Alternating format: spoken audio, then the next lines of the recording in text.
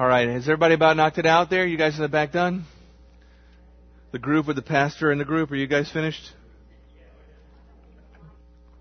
All right. Hey, question number 1. In what ways do enemy forces do battle in us in the area of our thoughts? I was looking at some of you guys and thinking that question could take you in a lot of different directions. Like, what is a thought? And how esoteric is that? But I really just wanted something practical. You know, in what very practical ways do we do battle in our thoughts? And in what ways does the enemy affect us in that area of our life? So what did you guys come up with in that? Okay, negativity. Give me some more on that. What do you mean? All right, so that's doubt. That's a different thing. You got negativity and doubt. Okay, I agree with both. Yeah. Okay. All right. So just negative thoughts, getting us to focus on negative things, bad things. Everything's going bad. Everything's going wrong. Nothing's right. Focusing on the dark spot instead of the Okay. And then self-doubt was another thing, or doubts, just doubts in general. Causing us to doubt what? Like doubting yourself? Doubt God? Okay, doubt the truth. Okay. All right, so I like negativity. I don't really like negativity, but I like your answer of negativity. Self-doubt and doubt in general. I think those are both definitely two ways that enemy forces do battle in our thoughts. What else? Say it again. Oh, renewing offenses. Okay, causing us to replay the movie over and over in our head of something someone's done to offend us or to hurt us. Yes. Yeah. But it's still there. You still think about it. And those emotions come back up the more we think about it. Okay? So.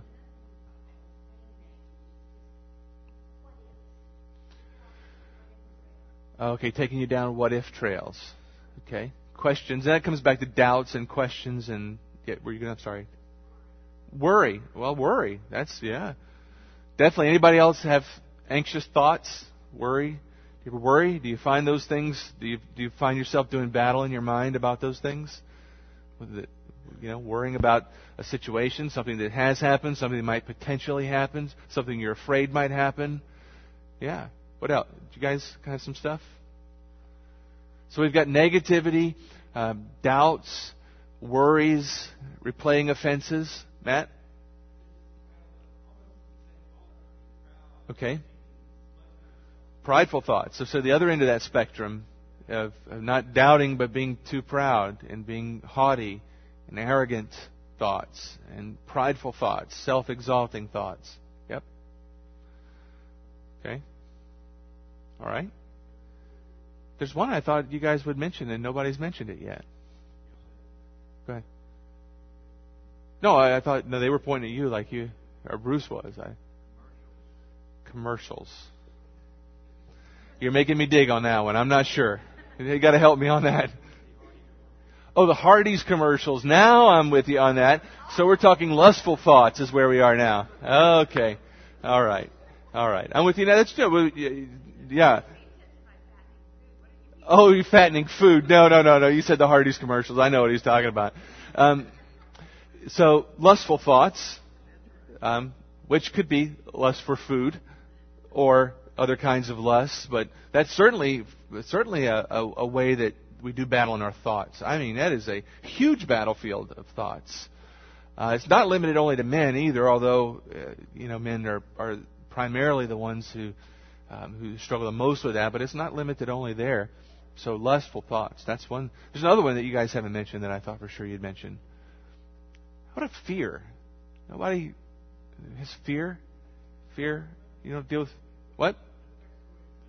Yeah, fearful thoughts. Well, all those, and I imagine if we pull this out a bit longer, you guys could come up with some other things. But I would imagine that out of that list that we just kind of pulled quickly there, how many of you have felt like at some point in your life you have been mentally doing battle against at least 3 of those things we just mentioned? Okay. Probably if I said all of them at some point, most of us would raise our hands because it's true. All of those things are things that we do battle on. And that all happens in your mind, doesn't it? And there's an influence there. Those thoughts don't come randomly. They're there for a reason. And it's part of the spiritual battle. It deals with our thoughts. And the enemy forces have a way of influencing us in those areas. And we saw some examples of how this deals with thoughts. We saw Satan tempting Adam and Eve in the garden. We saw Satan tempting Christ in the temptation. And it all involved how we behave, but also how we think. Tempting them to think certain things that would cause behavior.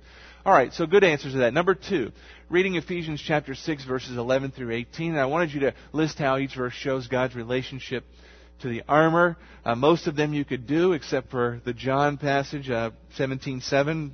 If some of you came up with something on that, you're a genius. I don't know. It's a really short verse and doesn't help. Yeah, well, 16:6 too, but 17:7 was also just as bad.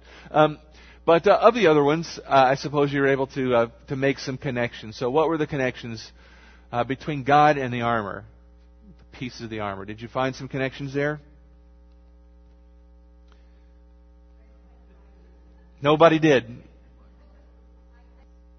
Oh, is that right? Give these guys the award. Everybody give these guys a hand. You all got it, I know, but they were the first ones to say it. Yes, it makes the connection between these pieces of armor that we're going to be talking about some tonight and next week, and how Christ represents those things. Christ, we have Christ who, in one of the passages, He is the truth, right? One of the pieces of armor is what? Relates to truth. Belt of truth, okay? And we have a breastplate of what? Righteousness. And one of your passages specifically identifies that God is righteousness, or our righteousness. He is our peace, Ephesians passage. You saw that, right? So all of these things relate to the person of God. These are not things that are external to Him. They're part of who He is. And when we put on the armor, we're putting on Him, in a sense. And we'll explore that a little further as we get to those passages. And then at the Ephesians chapter 4 passage and the beginning of chapter 5, what are some of the things that you listed there that were lists of examples of commands for righteous living? What things represented righteous living in that passage? What's that? Everything. List some of them for me. Okay. All right. No corrupt communication. Part of righteous living is speaking in ways that are not corrupt. Okay. What's that? No malice, no slander. Okay, don't steal. Okay. Work with your own hands. What else? I'm sorry? Be kind and tenderhearted. Absolutely. Yeah, I was hoping you guys would see this, that sometimes when we start looking at commands for righteous living, we focus on the negative things, the things that we should not do. But this passage also lists some things that we ought to do. And righteous living involves both, doesn't it? It involves putting off certain kinds of behaviors, and it involves putting on some positive things as well. And so you saw that, right? What's that? Absolutely. Forgiving one another. Be an imitator of God. Walk in love. Right? Don't grieve the Holy Spirit. Lots of practical examples there. We'll come to that text probably at the end tonight or maybe next week. But anyway, I just wanted to get you these questions thinking about this issue again in our thoughts, how this battle plays out in our thoughts. And we're going to connect it to the armor and to righteous living and all that here in a bit. But just to quickly review from our last go around, we talked about two words our last time around that were based out of two passages. They were the word foothold and the word stronghold. Do you guys remember us talking about those? Of you who were here? Anybody? Going once? Going twice? Okay. What was a foothold? We were talking about giving Satan or giving the devil a foothold. Okay. A little nook, a little crevice, a little point of entry. The word foothold could translate opportunity, giving some opportunity, some point of entry for an enemy force. And in the particular passage in which the word is mentioned, it's in the context of anger, right? Don't let the sun go down on your anger. You should deal with these things before that, because if you do, continue to dwell on it and not address it and not deal with it, Paul says, you're what? You're giving these enemy forces a foothold, an opportunity, a little crevice or crack to creep in. And we talked pretty extensively about the fact that what happens is, large temptation often begins with really simple little footholds that we allow. And over time, those footholds become strongholds. What is a stronghold? Do you remember that? Anybody? Going once? Stronghold? Any takers on that?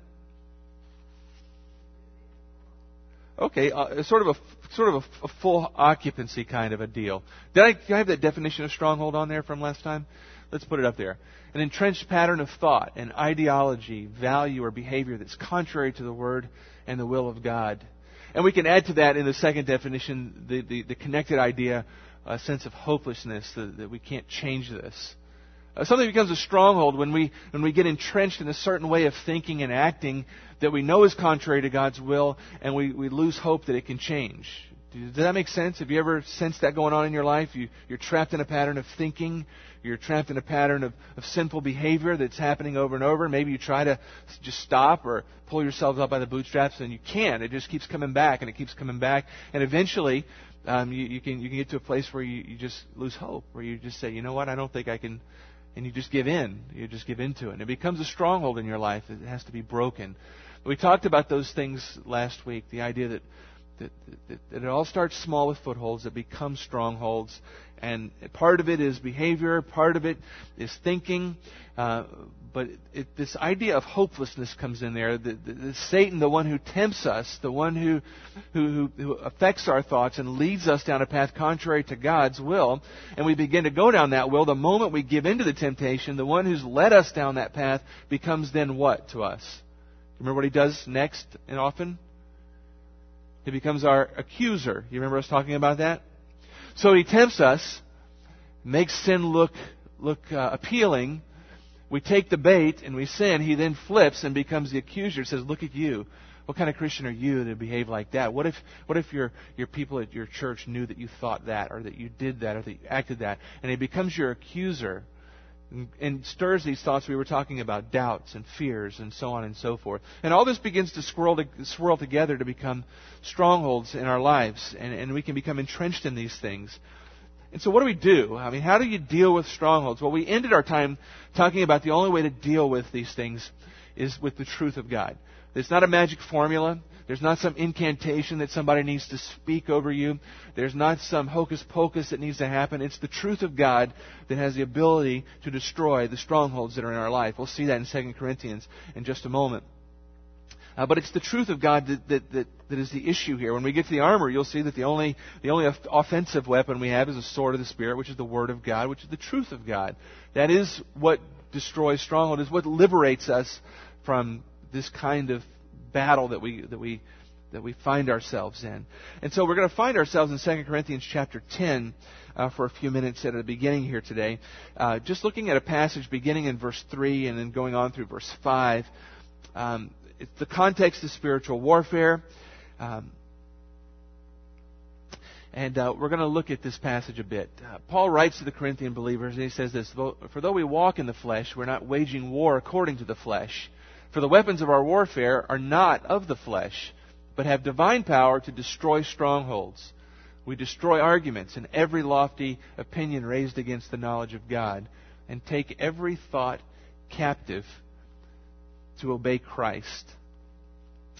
Now, that's some interesting imagery, isn't it? What is the imagery, the analogy that he's painting with his language there? He's talking about spiritual warfare, but he's using a human analogy. What do you think Paul would have been envisioning in his mind as he's making this analogy for us between the spiritual war and what? He's using the language of actual war in his day, right? I mean, what was going on in Paul's day? What was happening? Paul was Jewish, right? But right. The Romans were the rulers, right? They had the army, and he would have understood Roman soldiers. Very possible that he was writing this from prison, so he would have maybe had a good view of what a Roman soldier looked like. And so he's thinking in the terms of the warfare of his day. And so you're seeing, we're not waging war according to, he's talking about weapons. And he's talking about strongholds and liberating captives. So in Corinth, has anybody ever been to Corinth? Anybody? You've been to Corinth. So, anyone else ever been to Corinth? Well, John could tell us all about Corinth. No, I'm just not going to put him on the spot. I would love to go to Corinth someday. I have not been there yet. But just south of the city are some ruins, and there's a great mountain that kind of juts up right out of the green grass there, and it's where the Acropolis was. The high place is what you'll see it called sometimes in Scripture, and which was at one point on top of that, it was a fortified fortress, and that's not unusual in that time in history, right? I mean, oftentimes cities had high places that were fortified and impregnable largely. Why? Why did they have those? Okay, so when an enemy comes, you need to have somewhere to do what? You got to go somewhere to go. Number one, to be protected. Typically, high ground is better. I'm no military man yet, but I do understand that if you're fighting somebody, having the high ground is better. And so often in ancient cities, they would build these impregnable fortresses where they could flee when an enemy was attacking. You could, defend yourself, number one, and survive, and also attack from above. And so that was pretty typical. But in Corinth, they had such a place. And in some places, the whole entire city was built that way with interior and exterior walls and so forth. So you understand the point of that. The word actually, speaking of fortresses there, also can be translated prison, which is kind of interesting too, isn't it? Because, if you think in terms of an invading force coming to a city and people fleeing to this place, to this fortress, to entrench themselves for protective purposes, well, that often becomes what? A prison, because they can't get out of them as well. Right, because they're stuck there. The place where they take refuge, they also become prisoners, and if the enemy stays long enough and they can't fight them off, what starts as their fortress and becomes their prison ultimately ends up their tomb, right? Because that's where they die if you can't get out and get food or water and so forth. So this word has a lot of imagery and lots of shades that Paul's using here. And so this would have been a very vivid image to people in his day. We don't live in a city where we have a high place. You don't think in terms of some army coming and us running to a fortress to go, hide. It's just so foreign to our thought. But in Paul's day, in Corinth, that would have made perfect sense. Everyone would have looked and said, "Oh yeah, that's what he's talking about." But Paul's not talking about an earthly battle, right? He's using that as an illustration of what? Of spiritual war and a spiritual battle. And so he says to us in that passage in 2 Corinthians, would help if I open my Bible to 2 Corinthians, don't you think? 2 Corinthians chapter 10, he says, he uses that imagery,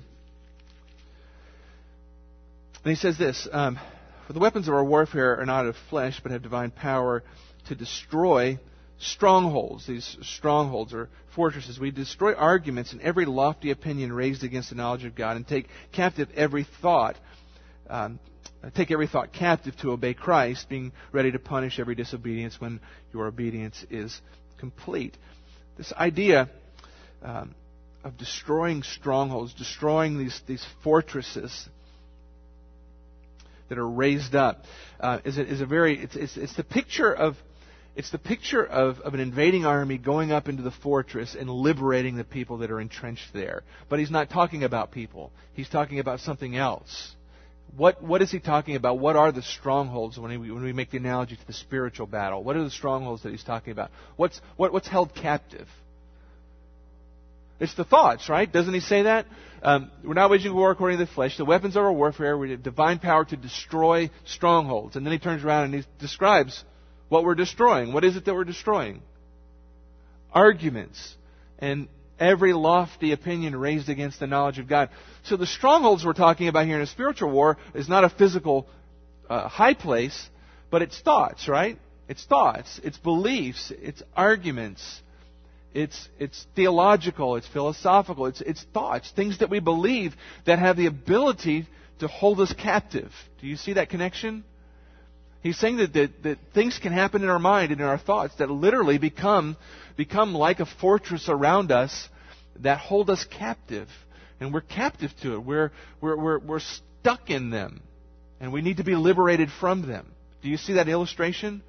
And he's making this the picture of the spiritual war, the spiritual battle. The idea that we have enemy forces who are affecting us in the area of our thoughts with the goal of fortressing us into thoughts and ways of thinking and ways of believing that cut us off from God and from His will and from what He would have us to do. Do you see that connection? Does that make sense?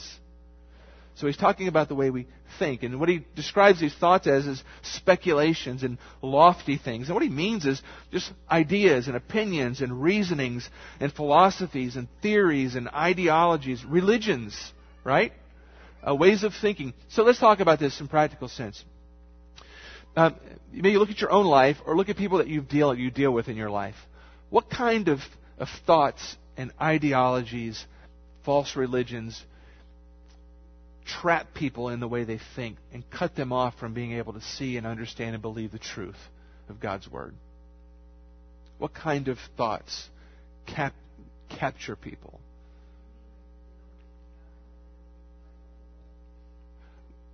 I'm talking about what do people do in place of that? How do they think? What kind of thought patterns, what kind of belief systems capture people so that they're blind to the truth of the gospel? Materialism. Okay? All right, they believe just the whole culture, our cultural idea, go get more, achieve the next thing, buy the bigger the better, and just becomes the whole shape of their thought process for life. Okay? I think that's one of these lofty things, one of these speculations that absolutely enfortresses people. Yep.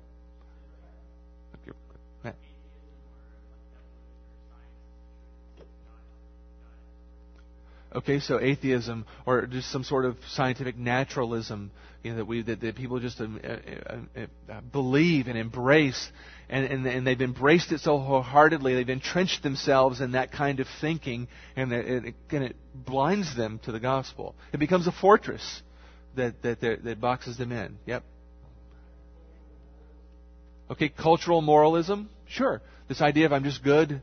Just trying to do good things and be a good guy, be a good person. That's all I need. And that blinds them to the fact that they need Christ and that they're a sinner. Is that what you're talking about?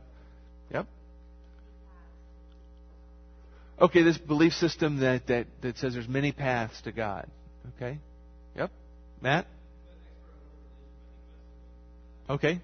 So and we could go on. I mean, we're talking about religious things, and it could be religious, it could be false religions, it could be aberrations of Christianity that become fortresses that blind people to the truth. It could be completely secular ideologies that have nothing to do with any established religion. But they're all. If we thought about this for a while, we could lay out a whole lot of ways that people get entrenched or enfortressed, if you will, in thought patterns that hold them captive, that hold them captive and cut them off from the ability to be able to see and understand the truth of God. They entrench themselves. And set themselves there in these thought patterns, and they're trapped in a real sense. And the only way for them to be helped out of that is what? Okay, something has to demolish that stronghold. Something has to demolish that fortress and liberate them from that thought pattern that's got them captive. I mean, maybe you've talked to some people. Maybe if you try to do evangelism very much, you've run into this. You've run into people that you know the truth and you're passionately trying to tell them the truth, but it's like there's a wall that they just cannot get beyond. Have you had that experience before? They just can't see it. They're set in a way of thinking and they can't move beyond that. And this is the imagery that Paul is saying, that this is what men do. This is what men do. They entrench themselves in ways of thinking, and Paul is saying that part of spiritual warfare is taking those fortresses, and there's a way by which we can smash them and liberate people from that kind of thinking. And the picture that comes to my mind is if you think of, do you remember the demon-possessed man that Jesus healed? This guy that was just nuts. He was just bonkers. I mean, nobody could control the man. He was out of his mind. No one would come near him. Jesus cast the demon out of him. And the next thing you know, this guy is sane. He's in his right mind. and he's following Christ. I mean, from one minute to the next, he's a madman, and the next minute, he's liberated, right? The demon is gone, and he's a liberated man, and now, whereas before his thought was so messed up and clouded he couldn't see anything, now all of a sudden he's sane and in his right mind and knows who Christ is and able to follow him. Do you see that's what happens when you're liberated? And that's a really extreme example. But Paul is saying that spiritual warfare is a lot like that. In even smaller ways, people get entrenched, maybe not demon-possessed in that sense, but entrenched and blinded into ways of thinking, patterns of thinking, strongholds of thinking. And the truth has to liberate them, has to smash that stronghold and liberate them, liberate their thoughts and their minds. Okay, so maybe I'm beating this to death here. But you get the idea that we're talking about here. We're talking about, Paul is saying here, this illustration of strongholds of thinking, and they need to be liberated. And he talks about how to do that. He says, we demolish arguments and every pretension that sets itself up against the knowledge of God. And then we take, every thought captive and make it obedient to Christ. What does that mean? Take every thought captive and make it obedient to Christ. Filter it. The imagery here is going up to one of those fortresses with a spear. The word related to the spear is actually in this word. It's like going in and busting into the fortress and leading the captives out by the tip of a spear. That's the imagery. So we take our thoughts captive. It's really a vivid imagery of invading that fortress and liberating our thoughts. And taking them captive to what? Making them obedient to Christ. Whereas before, they were what? They were entrenched in ways of thinking. They were disobedient to Christ. We capture them, liberate them from this entrenchment, and make them obedient to Christ. Okay? So it's this liberating of our thoughts is what he's talking about. How do we do that? Okay? I think those are good. Those are some really good tips. I mean, they really are. But if we're dealing with thoughts, and we're dealing with thoughts that are untrue, because Satan is the father of lies, and so the way he influences us almost always involves some sort of lie or some sort of a twisting of the truth.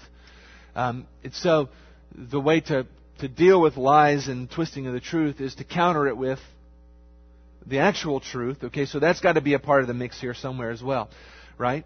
So this whole idea of, I think we can take at least this idea from all this war and battle imagery, that this is not an easy thing. Is that fair to say? I mean, taking a fortress in an army is not, it's a battle. It requires a battle. It's not easy.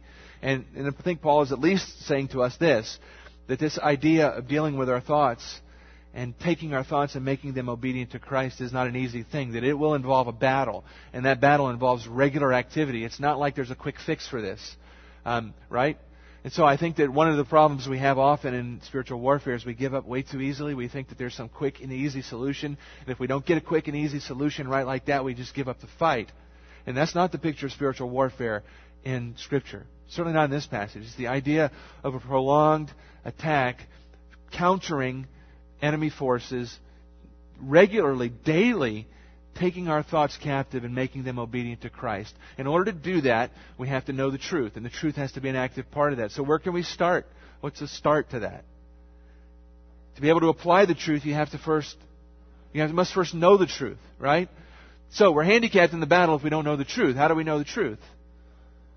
It's God's Word. And how does the truth of God's Word get out of the pages of this and into my brain where my thoughts are?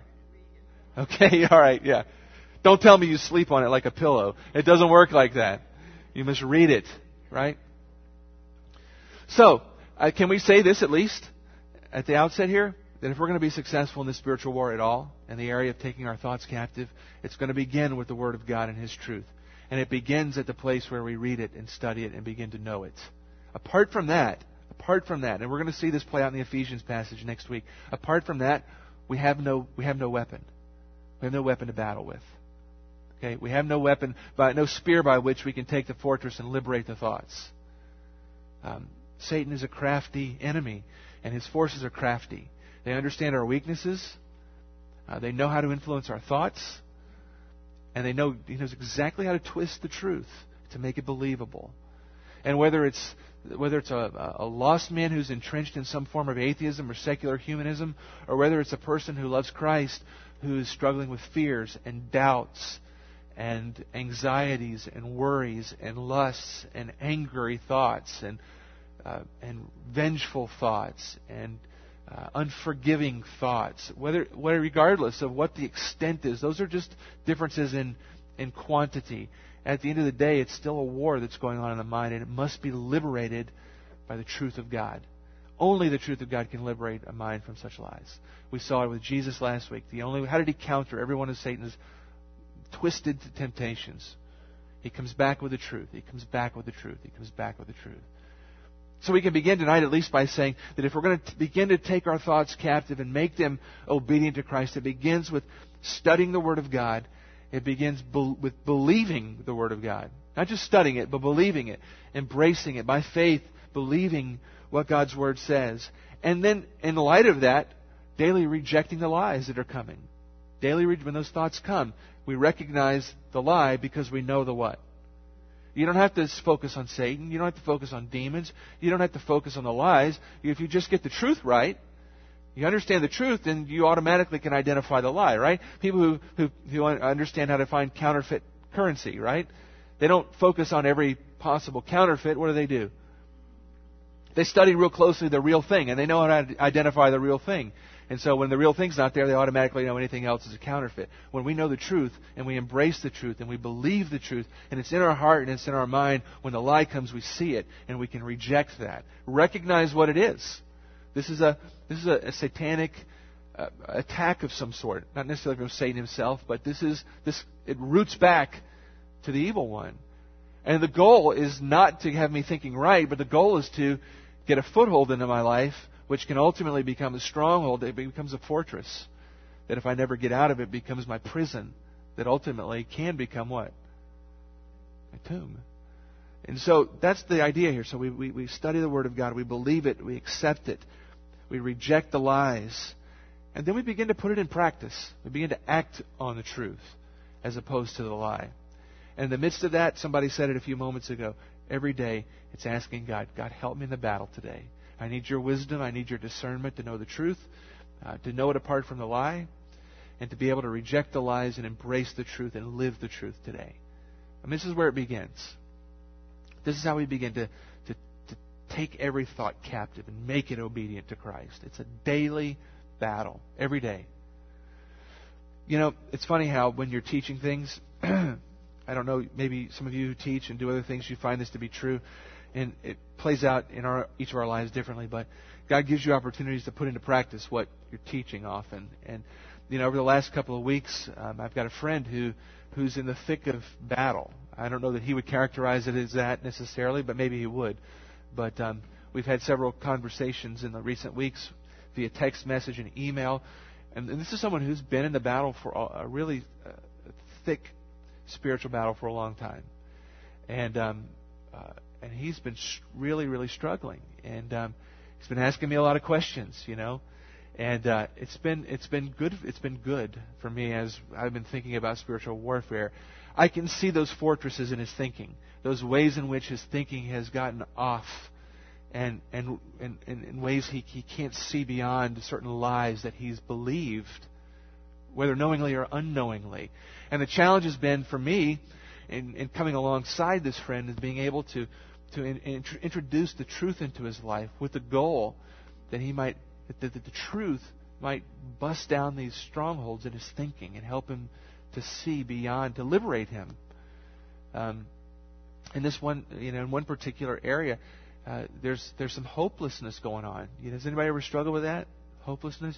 Things in life have been bad, and they've maybe been bad for a long time, and you begin to look around, and in your mind, you begin to think it can't get better. It's just going to always be like this, and nothing is ever going to change, and I'm never going to be any better off than I am right now. And you begin to lose hope.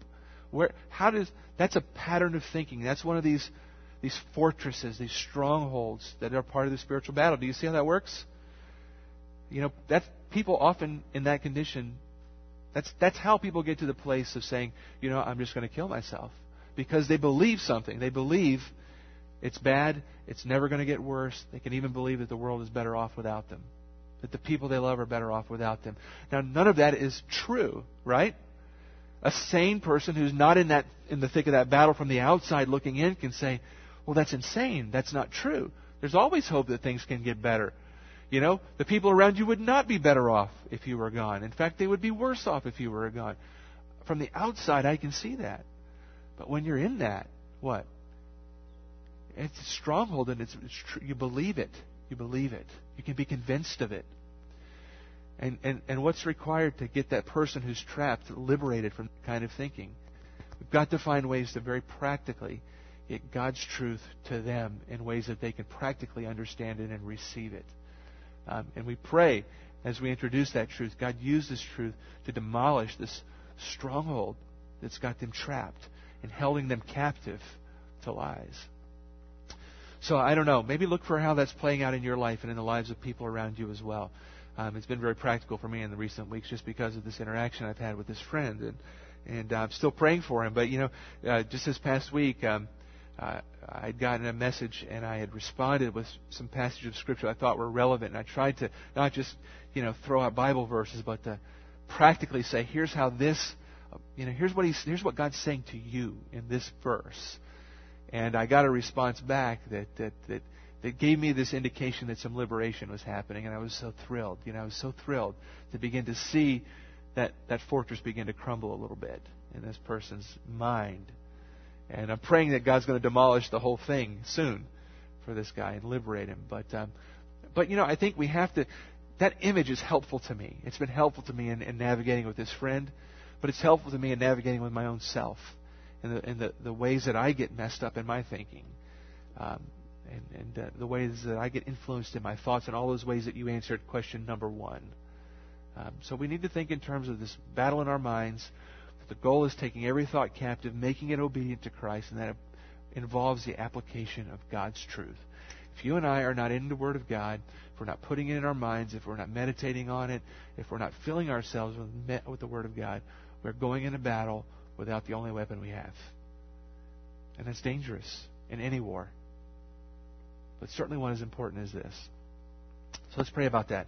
Father, we're thankful that you have not left us without a weapon, but you have given us your word, sword of the Spirit, sharper than a two-edged sword, able to cut through every battle and every lie and every twisted truth, able to liberate people who are captive to lies, thought processes, to ideologies, to false religions, to philosophies that have set themselves in their minds against you. And Lord, we live in a culture that is hostile to you. Most people we know are trapped in thought processes and ideologies that are opposed to you, that have cut them off from you. And they believe these things to be true and believe their thoughts to be accurate and right. We know them to be lies because they contrast with your truth. And we ourselves, Lord, as we seek to follow you, we wake up every day and we live throughout the day. And in our thoughts, we feel the battle rage. We know what it is to think angry thoughts. We know what it is to think vengeful thoughts and to think about unforgiveness. We know what it's like to be filled with anxieties and worries. We know what it's like to be afraid of things that we ought not fear. We know what it is to doubt you. These things play out in our thoughts and in our minds, and we do battle. Sadly, we don't. Sadly, we just give in to the thoughts, and sometimes even to the point where we think there's no hope. I pray for anyone who happens to be here tonight who finds himself in that kind of a battle where they're on the edge of hopelessness. God, I pray that you would begin to help them to see right now that there's always hope, that you can liberate us from such things.